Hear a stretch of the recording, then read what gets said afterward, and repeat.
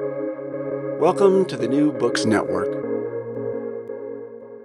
Hello, welcome to New Books and Music, a channel on the New Books Network.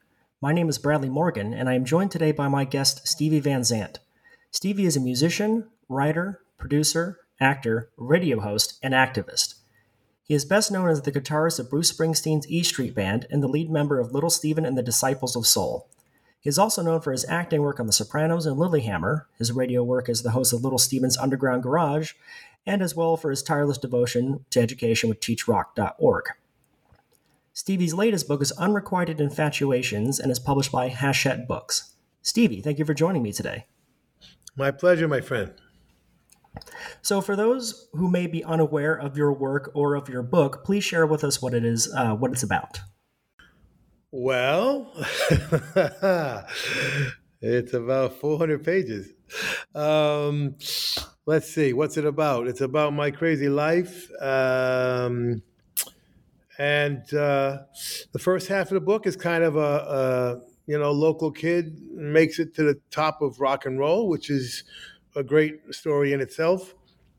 But second half of the book, I think, gets a little bit more interesting, a little bit more broad in terms of the themes, and starts to include, I think, things that people can relate to, whether they're in the music business or not, having to do with a search for identity and a search for purpose in life, having that first dream sort of disappear for whatever reason. I think most people at some point in their lives hit the wall, or might hit the wall in terms of their fantasy life, or their what they imagine their life to be, and suddenly it's not working out, or whatever, and now what, So I think I'm hoping it's encouraging and inspirational in a sense of.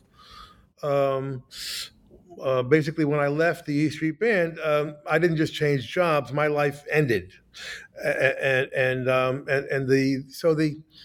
the basic theme is if you can find a way to keep going and stay alive and not succumb to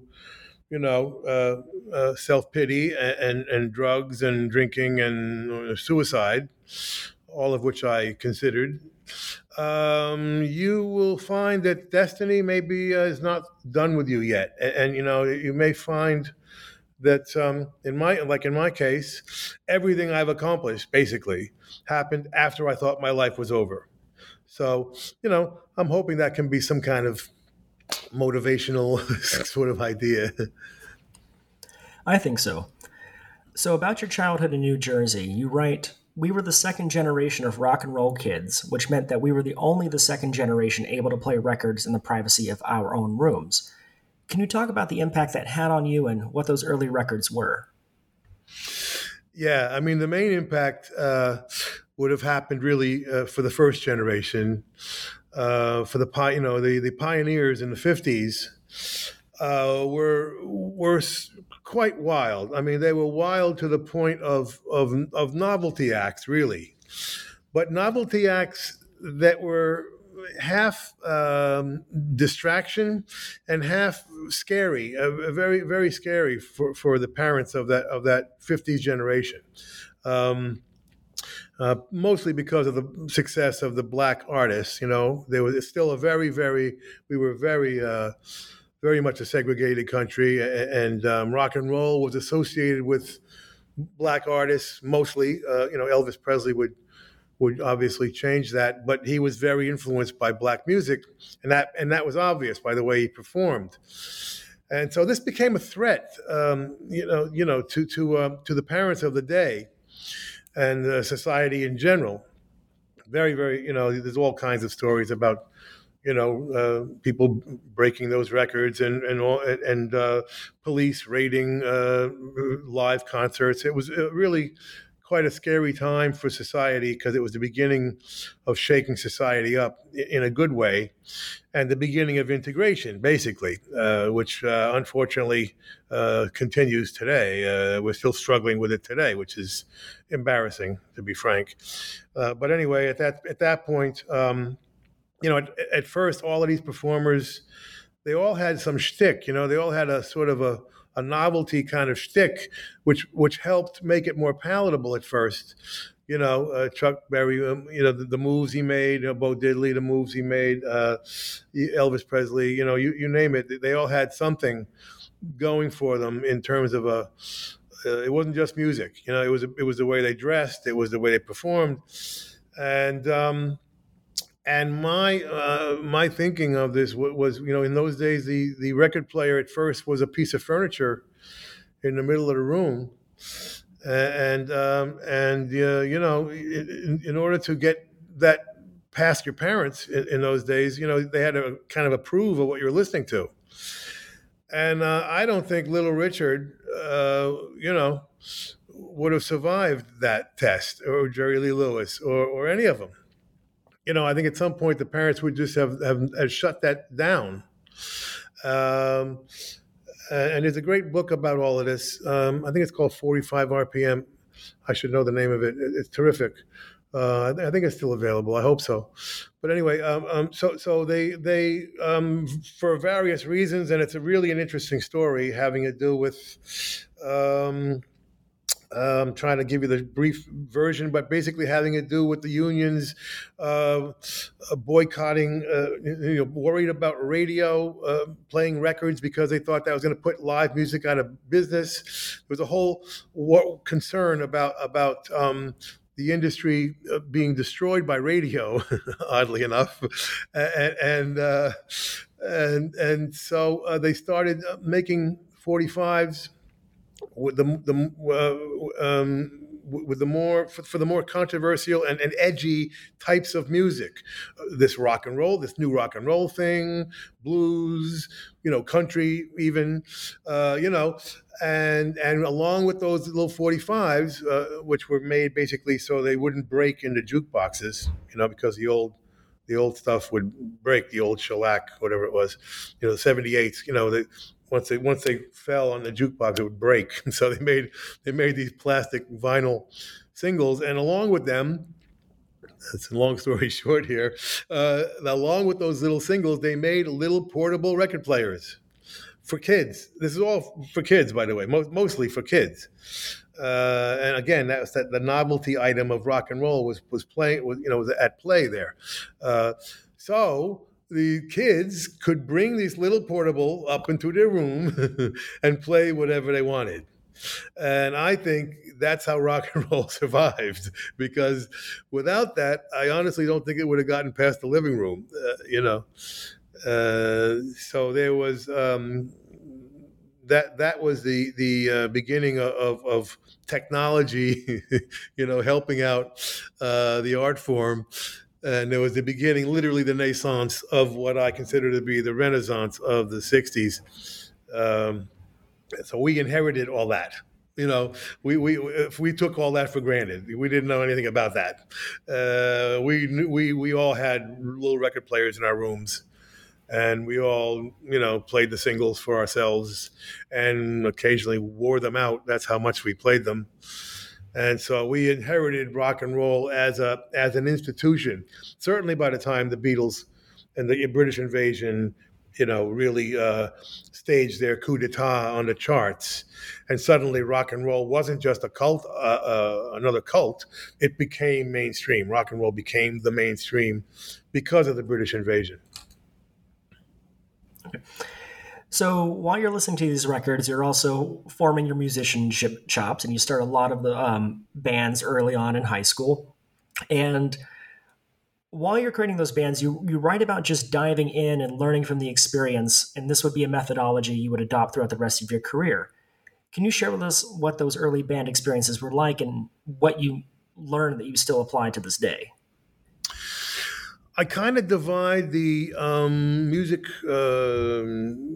career, if you will, into three stages. And that probably hasn't changed, really. You had the teenage years, and then you had the bar band years, and then you have the get into the business. You're in the business now. You're in the music business, and you're signed by a record company. You're making records, and you're doing all that. The teenage years were actually the most fun. Now, it's a shame because you don't really realize that at the time. You don't really, you don't enjoy it as much at the time. But looking back on it now, the wonderful part of those teenage years was rock and roll was so new that no adult even pretended to understand it. There wasn't anybody going to tell you what to play. They had no idea what you were doing.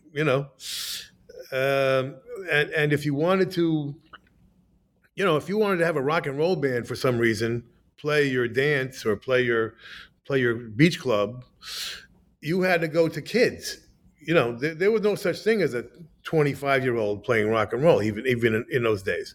They were the wedding bands. They were the previous generation bands. You had to go to 15, 16-year-old kids to actually, have some kind of semblance of this new rock and roll thing going on, So it was a wonderful, wonderful, liberating, you were completely free to do whatever you wanted, Again, it's a shame we didn't really appreciate it at the times, because you start to appreciate it when you get to the bar band years, and that completely changed. The opposite was true. Now the bars are telling you have to play the top 40, whatever the top 40 hit singles were. And by the 70s, the top 40 was not very cool. It was extremely cool in the 60s. In my opinion, the evolution of our art form actually was mostly the pop singles, the pop rock singles of the 60s, which led to the ultimate zenith, which was the Who's Pete Townshend's Tommy. But basically, the hit singles of the 60s were still, to me, the highest evolution of the art form. Give me a 3-minute Motown single, and or a Beatles single, or a Stones single. So many of these great songs were hits. Certainly makes you a bit nostalgic for those days, because it hasn't been a rock and roll hit, I don't think, on the charts for 20 or 30 years now. But they were all hits back then. I mean, Have You Seen Your Mother, Baby by the Rolling Stones was a hit single. Crazy things.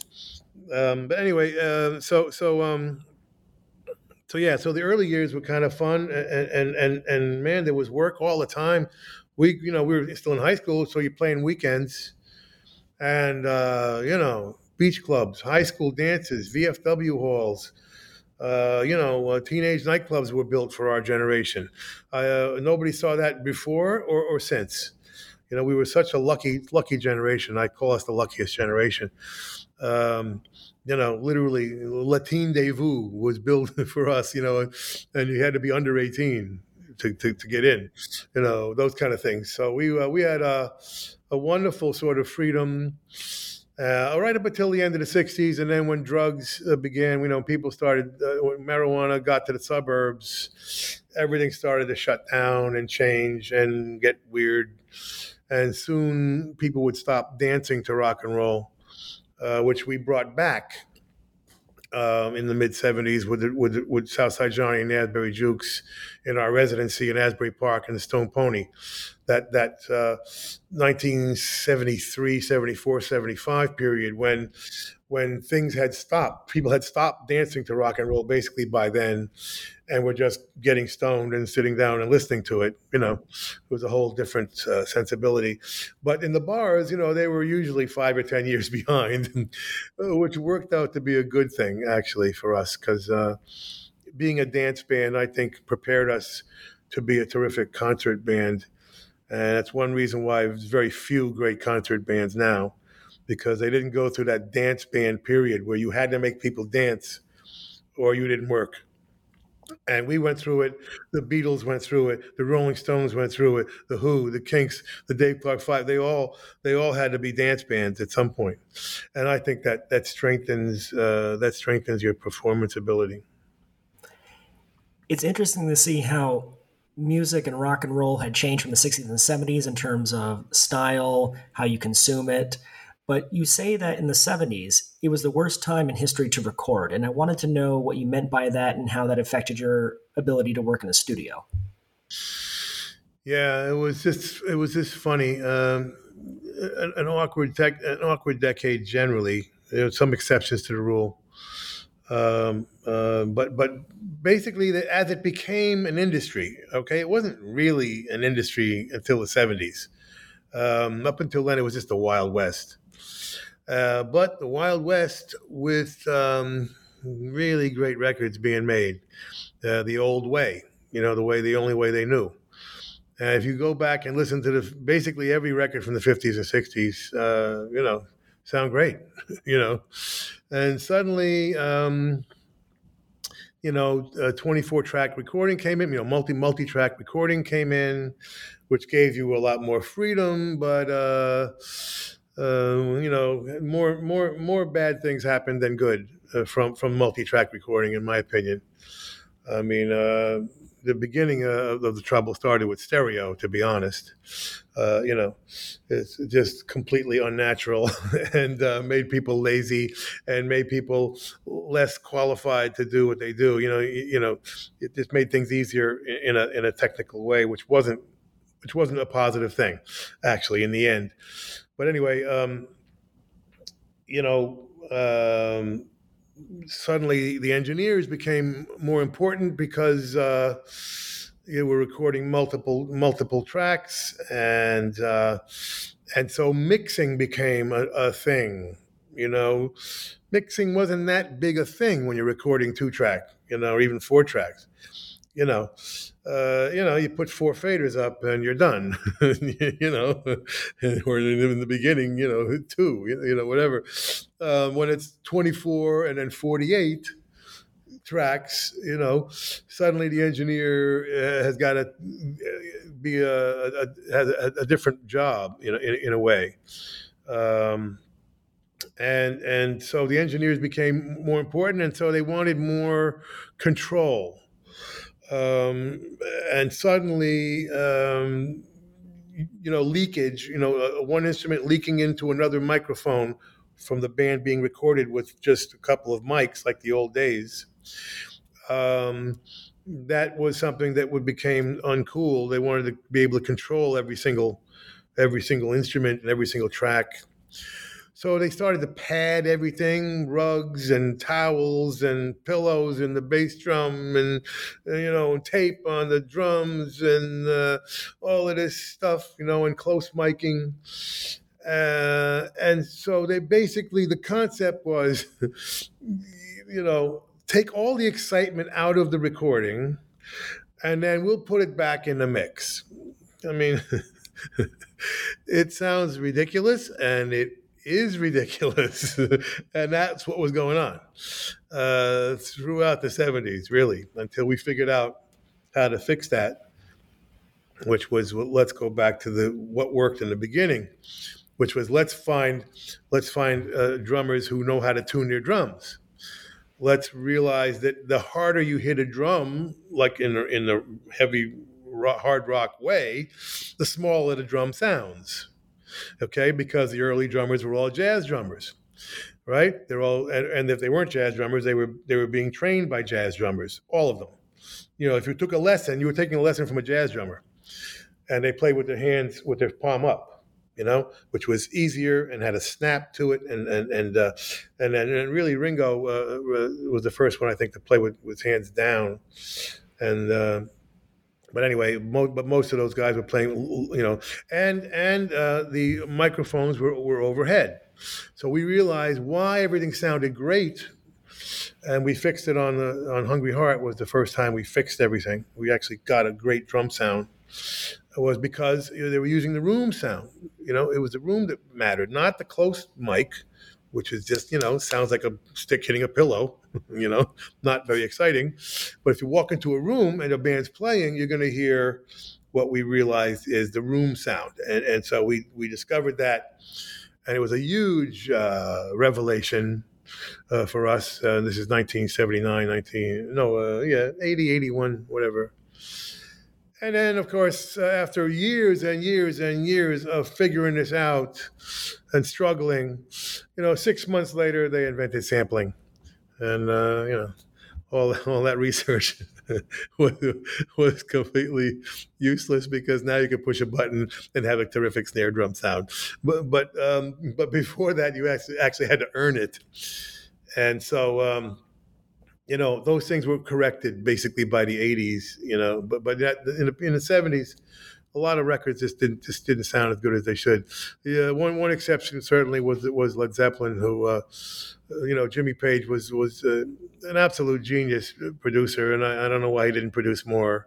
It's a shame, because he's absolutely an absolute genius. I mean, you listen to the first Led Zeppelin album; it just keeps getting better, and they did the thing in like 2 weeks. But they found out, they were, and of course, John Bonham, the drummer, was probably making suggestions as well. But they ended up recording him in a stairwell, and using room sound, in other words. Well, it's really interesting we talk about recording in the 70s because you have a very vast analytical musical mind, which I think is fascinating. And you mentioned Hungry Heart, which brought up my next question, that after this, during the 70s, you're working with Bruce, getting a lot of experience and success from that. And then when you record The River, there was a quote I found fascinating. You write, "A record ain't a movie. It's a fine line how sparse you can make something without the visual assistance before you lose an audience." And I want to know, what are the challenges involved with not losing an audience when recording an album?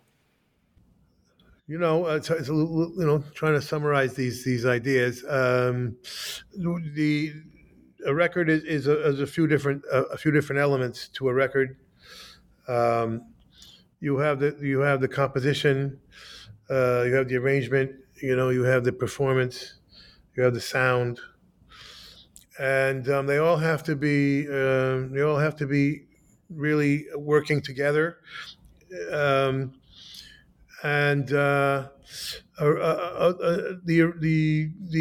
craft of arrangement, I've always found the most fascinating and the most interesting and the most fun, and the one craft that has sort of disappeared. Up until I don't know when, mid 70s maybe, there was always an arranger at the sessions. That was an essential part of the mix, part of the crew. Now the lucky guys had, the Beatles obviously had a George Martin, who was both a producer and an arranger, but that was rare, actually. Most producers had arrangers at the sessions, and so I have ADD. My ADD was way before it became fashionable, and kind of works for the newer generations, who made ADD, a simple zeitgeist change. Really, it was just so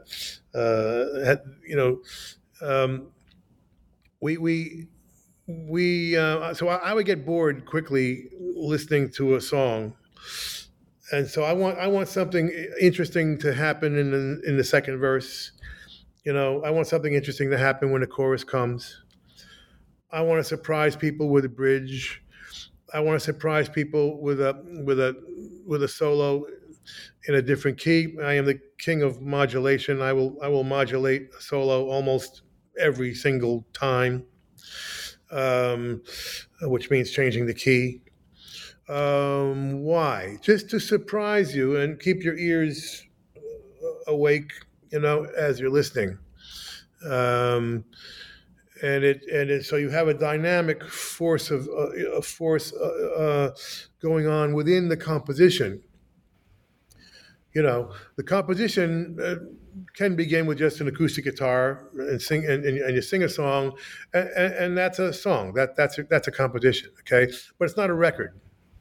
A record involves these other things, the arrangement and the sound, and like I said,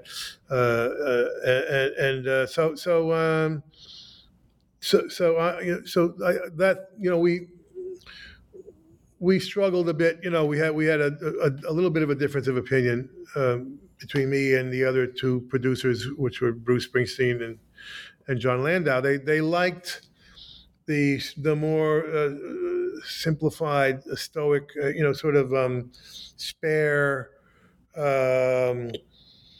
in their minds, more cinematic approach, um, in a more extreme way, you know.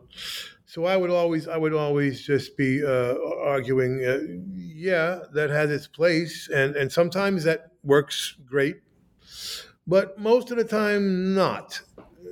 Most of the time, you wanna keep people interested on more than and it can be subliminal. It doesn't have to be really something that way out front.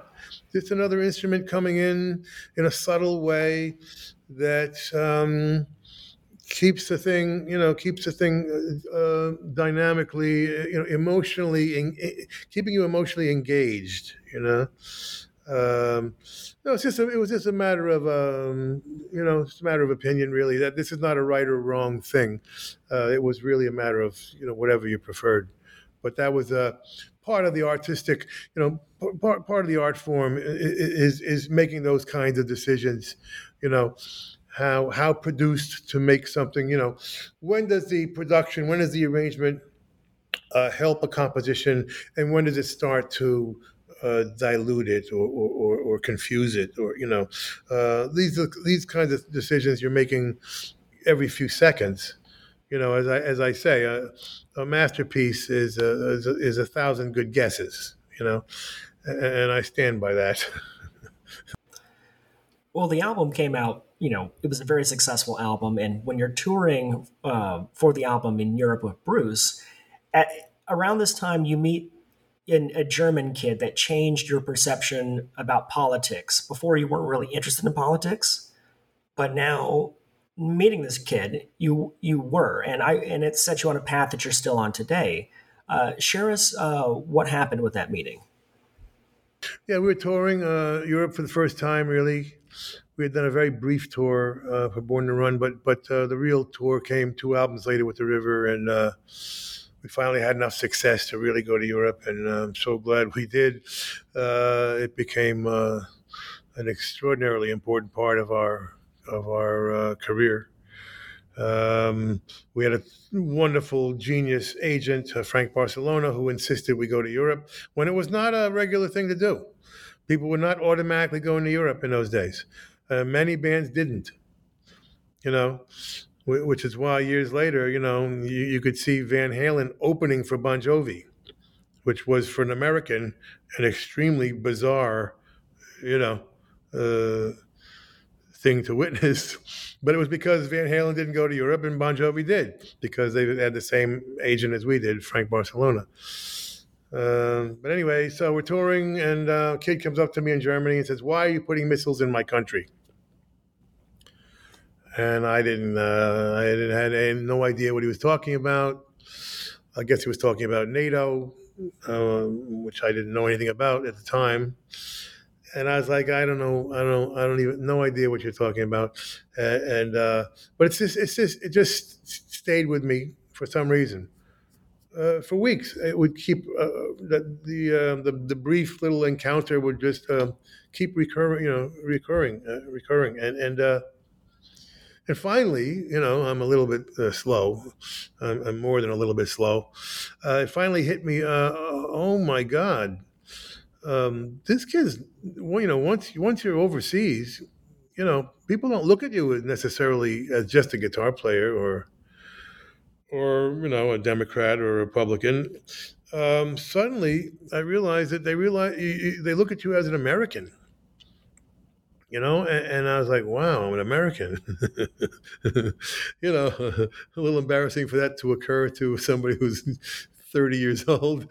But, I was like, this never occurred to me before. It's not the kind of thing that's going to, occur to you in New Jersey.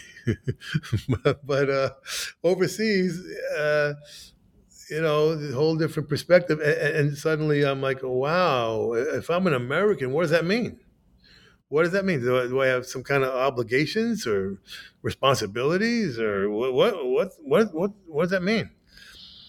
And so I began this journey of self-education about what that means. And I was like, well, if we live in a democracy, which we really don't, but we're close enough, we are responsible for what our government does. So I guess I am putting missiles in this kid's country. And it made me wonder, what else am I doing? And what else is being done in my name? So I started studying our foreign policy since World War II, and was quite shocked to actually find out we were not the heroes of democracy I thought we were. And by the way, my father was a ex-Marine Goldwater Republican. So, I grew up with that context. And I was actually quite shocked to find out that we were supporting a lot of dictators around the world, and not doing the right thing. So I decided, once I started my solo so-called career, just a year or two later, I thought that would be my thing. Because growing up in the '60s, as I did, everybody had to have a very specific identity, and especially in the '60s, what I literally refer to as literally the Renaissance period. Come the '70s, it was a fragmentation. I talk about the fragmentation that happened in the early '70s.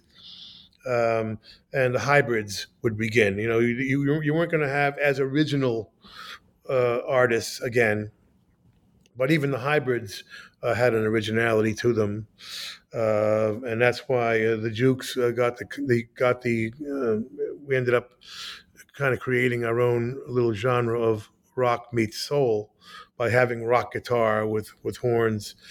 So that was our particular hybrid.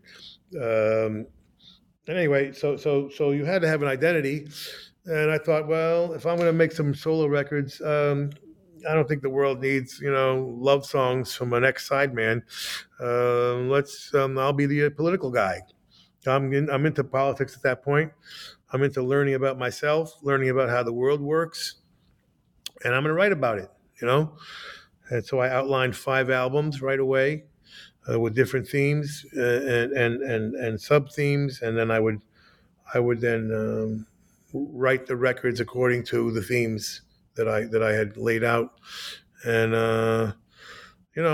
and I learned a lot about myself and about the world through the '80s, and then come 1989, I had learned what I wanted to learn. I had said what I wanted to say. And I just felt, I kind of did my rock star. I lived my rock star fantasy out, and I no longer really, I was like, I don't really feel like being a rock star anymore. I'm gonna try and figure something else out, and I didn't figure it out really for 7 years after that. I just literally walked my dog, and then until David Chase called and said, do you want to be an actor? And I said, well, I got nothing better to do, so let me try that. Well, while you were creating this 5-album arc and exploring the political side of your music and lyricism, you weren't just talking the talk, you were walking the walk. You got really engaged in politics, going to Central America to observe what was happening there. And while this is happening, the apartheid situation is worsening in South Africa, and there's discussions about a boycott. And you write in your book that your thought was to hotwire the existing boycott model, and this results in Sun City. Can you share with us the process of putting that album together, and what were the challenges you faced while doing that? Yeah, it was just part of the. I made a list of all the conflicts in the world when I started to do my research and start to write my solo records. And there was I think 44 or so conflicts in the world, one of which was in South Africa. But out of all the conflicts, I really had difficulty finding out what was really going on down there. It was a bit mysterious. There was rumors or, conventional wisdom said there were reforms going on in the government. And it wasn't really an issue in America, by the way.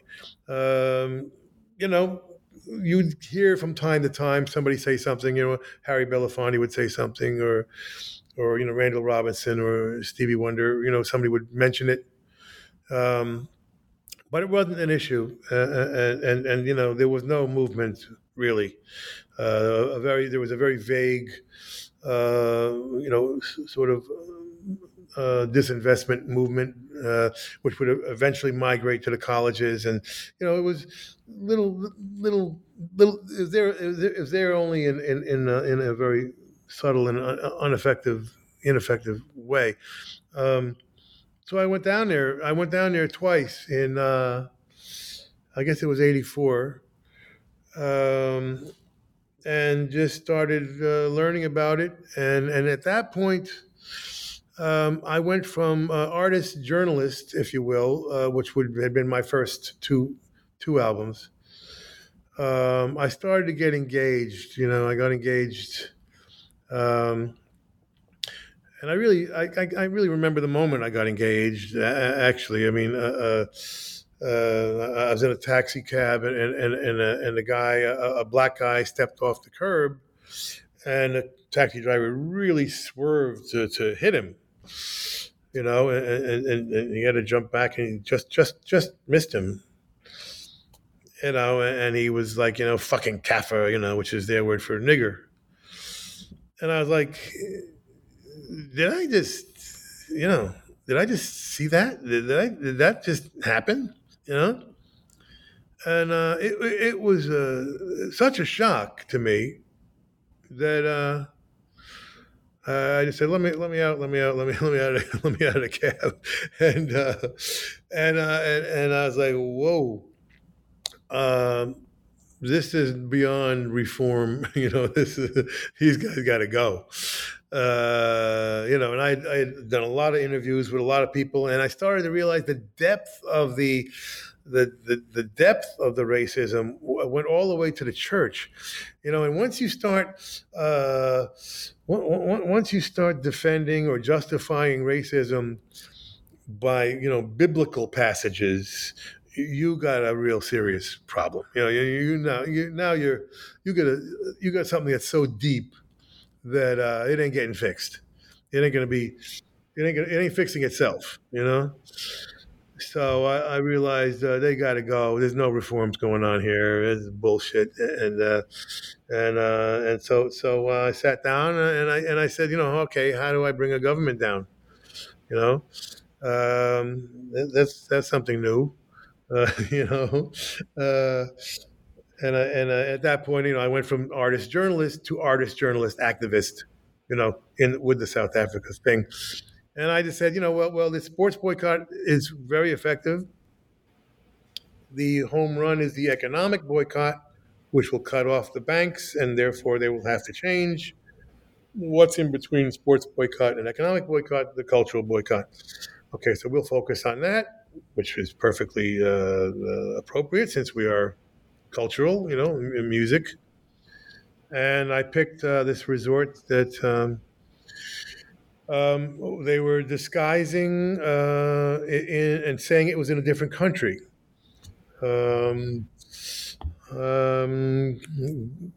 Very, very briefly, they had learned from our Indian reservations and decided to return the black population to their so-called tribal homelands, which was really just a lie, a method for their plan.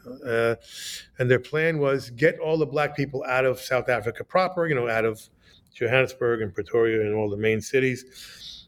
Bring them back to their tribal lands, and South Africa was not very tribal except for the Zulu. And then get them all out, declare those homelands independent countries, and then bring all the black people back as immigrant labor, and then declare South Africa as a democracy. This way the black people won't vote, and black, and they weren't voting, by the way. That was the whole problem. You had whatever it was, 24, 25 million black people and 3 million white people, and the black people weren't allowed to vote. So they would declare South Africa democracy, and that was the plan. And one of these so-called homelands was Bophuthatswana, which was where this Sun City Resort was, and they would overpay people to play this Sun City Resort. I mean, overpay like hundreds of thousands of dollars per week. In those days, that was real money. In order to violate the United Nations boycott. But they were saying, you're not violating the boycott. Don't worry, you're playing a different country. But of course, that was a lie. So we thought, well, let's expose that lie that they're playing a different country, and therefore expose the homeland policy, and therefore give the people an understanding of what the apartheid system actually means. That sort of divisiveness, that dividing, that concept of division. So we use, so that's what we did. We used the Sun City Resort, and we just said to the music world, don't stop playing Sun City, no matter what they offer you. And we kind of they never really saw us coming. We kind of just snuck up on the world in a way. Suddenly. We do the song, and it was four of us. Very importantly, there was four of us, and each one of the four of us, any one of us missing would have been a whole different story. I connected with Danny Schechter, who basically publicized the whole thing through his own, rebellious genius. Arthur Baker gave us his studio and his phone book. I mean, most of the album is Arthur Baker's phone book. And then Hart Perry came in and videotaped it. And the reason why that was important was because no radio station would play it. A couple stations would play it, but that's it. That was it. It was ironically too black for white radio and too white for black radio. So we had our own, little bit of apartheid in America, which continues to this day. But the only way people actually heard the song was by the video. I had a meeting with MTV and with BET, the black network, and luckily and thankfully, they played it. It wasn't obvious. It wasn't an obvious thing to play. It was not an issue. So you had to explain the issue to people, and even some of the artists that came on, I had to explain the issue to, because in fact, I went to the Senate and explained it to the Senate with Bill Bradley at the time. That's how obscure it was. I mean, I had to point out to the Senate where South Africa was. I said, well, there's two hints in the name, but okay, and anyway, so we were able to get such publicity because the home run, again, was going to be eventually there was going to be a disinvestment, an economic legislation to cut them off. And we knew that was the whole point of this exercise. And we knew when it got to Ronald Reagan's desk that he would veto it. All right, because it was the unholy trinity of Reagan, Thatcher, and Kohl, UK and Germany, all supporting the apartheid system, and so we had to raise the consciousness of America to the point where miraculously we would find a way to override a Reagan veto, which had never been done. And so we were able to do that. We got to the Congress people's kids, and suddenly the kids are coming home asking their congressmen and senators, "Wait, Daddy, Mommy, what's this South Africa thing?" And the legislation came up, and Reagan vetoed it, and we overrode the veto. Just to show you what a different world it was, it was overridden with Republican votes. Okay, there's Republicans defending the right for black people to vote. Okay, in the 80s, now the Republicans are doing everything they can to stop black people from voting in America. So a very different world. Yeah, absolutely. With the rise of Christian nationalism happening, it makes me think about if you were to do something like a Sun City today. So not to show my age, but Sun City is older than me, but I know that it was impactful, and I grew up in a world where I knew it was impactful and had experienced, not personally any South African issues, but I see how that music activism had an impact. And so I'm thinking, how would you have done Sun City differently? Not how you would done it differently, but how you would have adapted that model to 2022 if you were to do it today. It couldn't be done. We were very fortunate to do it when we did it. These days, there are so many problems going on, and the fragmentation of our society is such that half the country, no matter what you do, and I mean literally no matter what you do, we couldn't get half the country to agree that a pandemic was a problem. Okay? We can't get half the country to agree that the environment is about to destroy the planet. Okay? And frankly, it's actually too late. We may salvage some of it, but we're not going to salvage all of it. It's too late. All right, we have blown this one, so it's an emergency. It's an emergency with the environment. It was an emergency with the pandemic, and half the country refuses to acknowledge it. I mean, so if you can't get people to agree on a disease that's going to kill you, or half the world's on fire, you're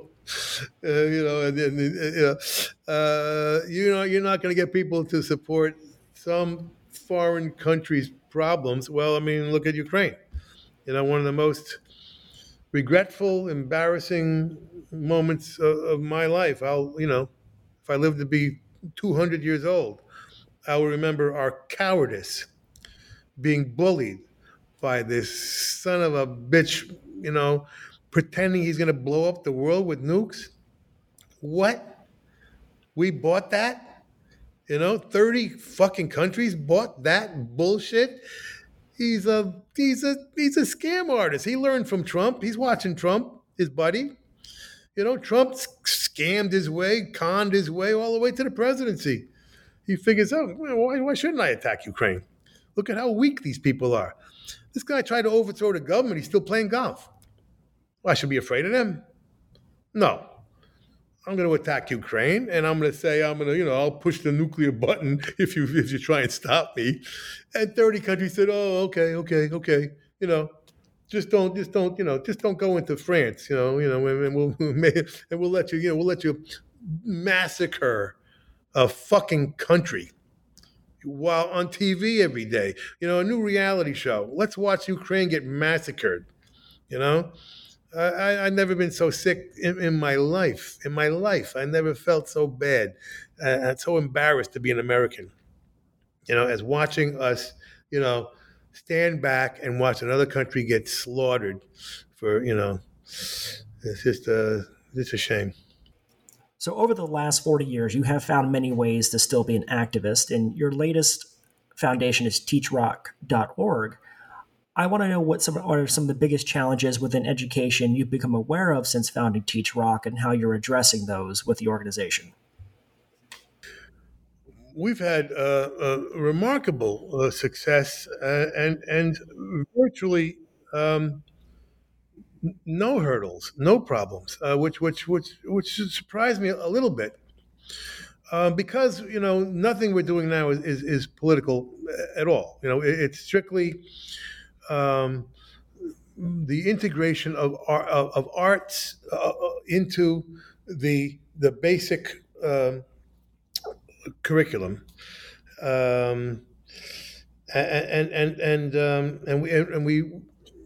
we have found that by the integration of arts into the curriculum, not as an after school thing, not as an extra class, but literally integrating art into math, into science, into technology, into engineering. Um, we found it's much more effective, and the kids have a great time. The students have a much better time. The teachers have a much better time. We have enormous success with this thing, and it's basically three things. It's the integration of arts into the DNA of our public school system, because a lot of it got cut out through the No Child Left Behind legislation, which was just misconceived. It was the second thing was creating a methodology for this generation. Well, like I say, it's no longer ADD is no longer a disorder.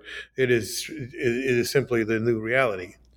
Uh, so how do you capture students' attention and keep it in this world where you can get any answer you want on your device in 30 seconds?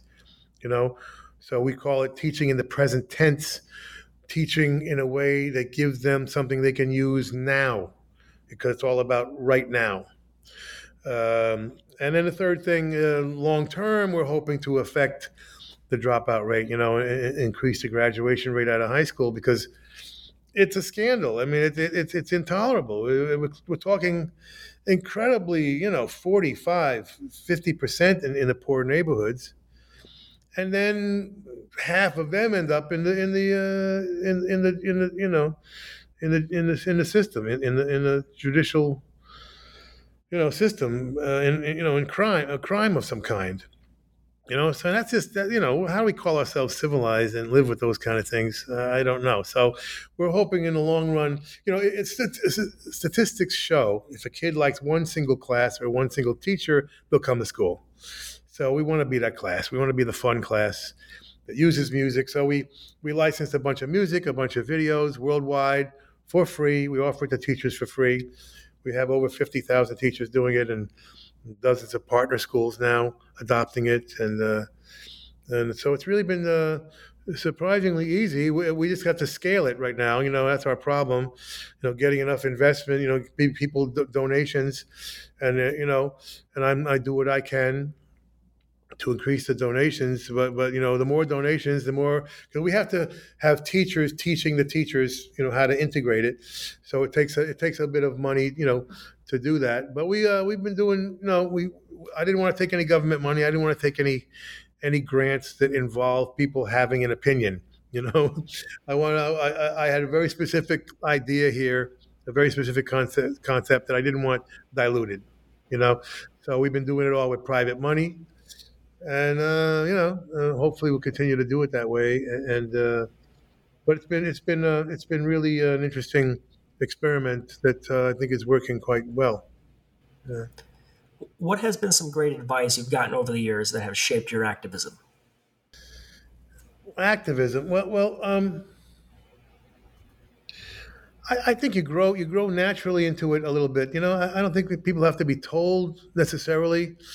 Although it's nice when there's really enlightened parents telling their kids, give something back, share your knowledge, your success, your share your wisdom. We're all connected. I mean, it's nice to be taught that early, if it can be, because we are all connected. And but I think in some ways, if you're open-minded enough and have some element of enlightenment in your DNA, you're gonna realize that as you grow up anyway, and you get to late teens, early 20s, and you start to find your identity. At some point you're going to find out that doing good things, doing things that improve the world a little bit, and I mean a little bit, doesn't have to be a big thing, but just a little,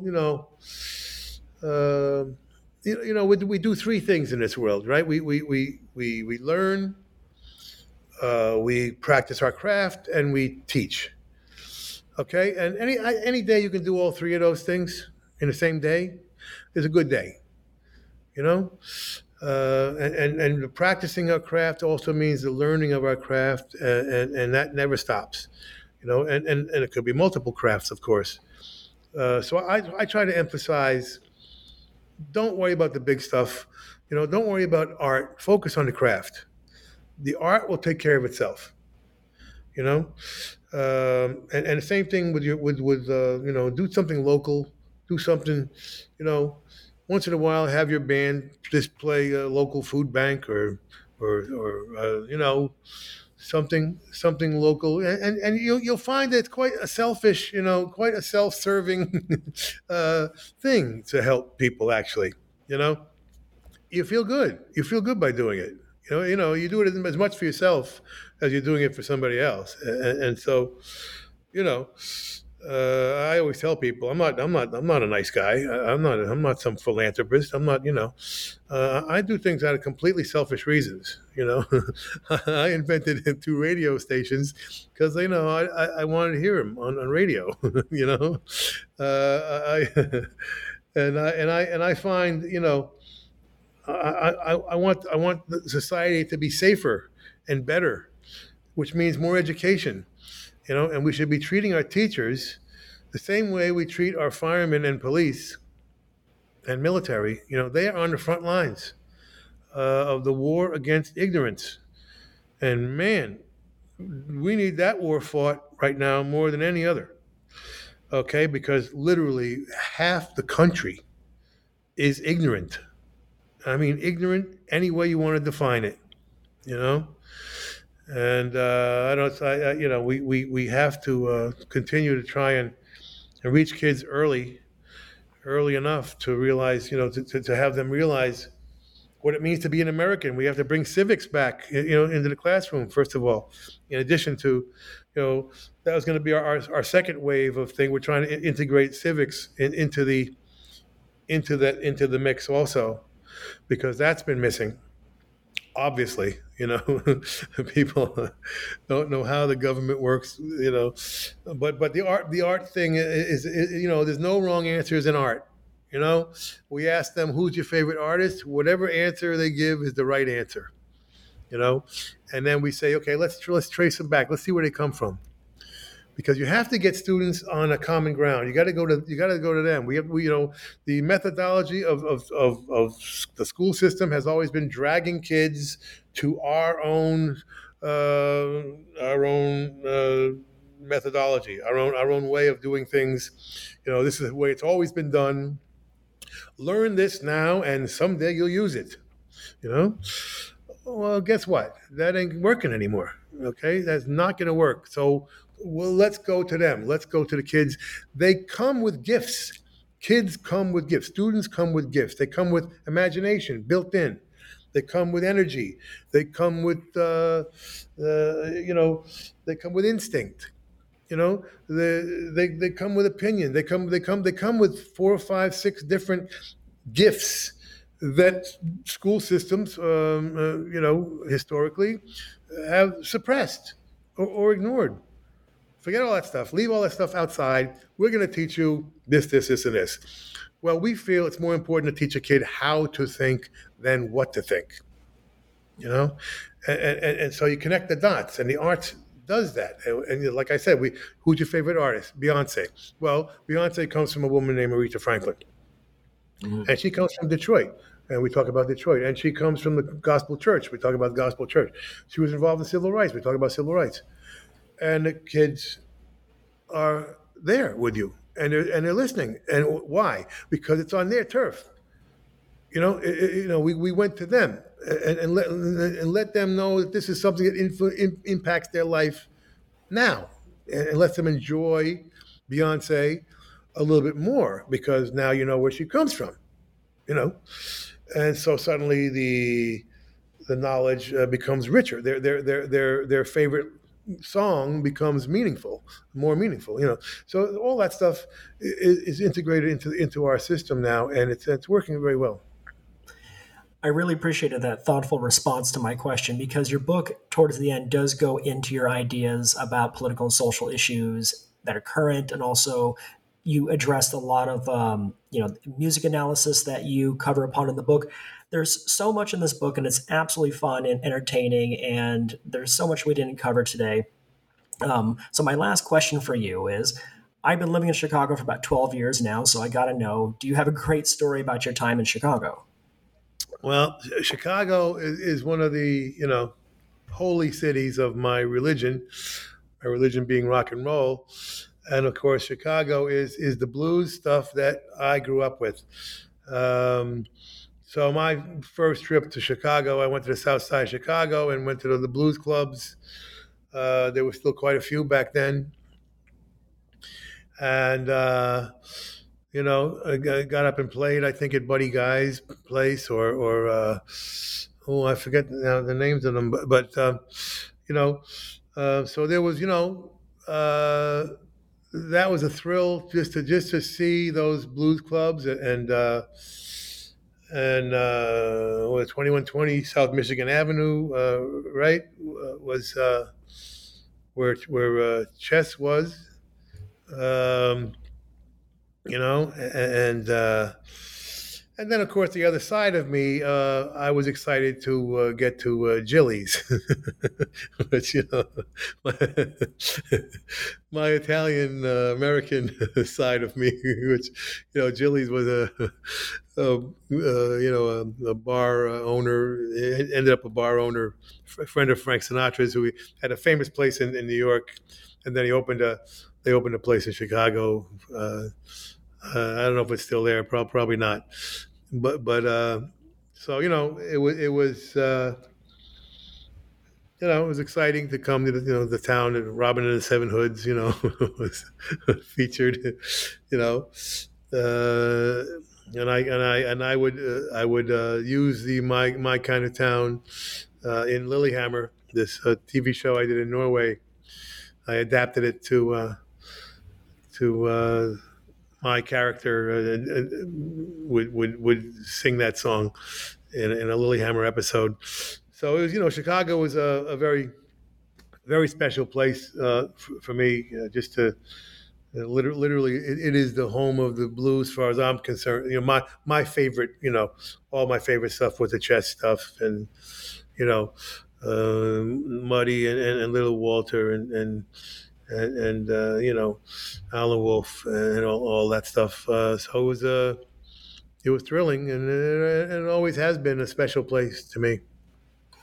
It's a fantastic city, great music history. And just to let you know, the Chess building is now, it's currently the Willie Dixon Blues Heaven Foundation. So the building is still active as a blues museum. Excellent. Namesake of Willie Dixon. So next time you're in Chicago, it's worth a visit. Very cool place.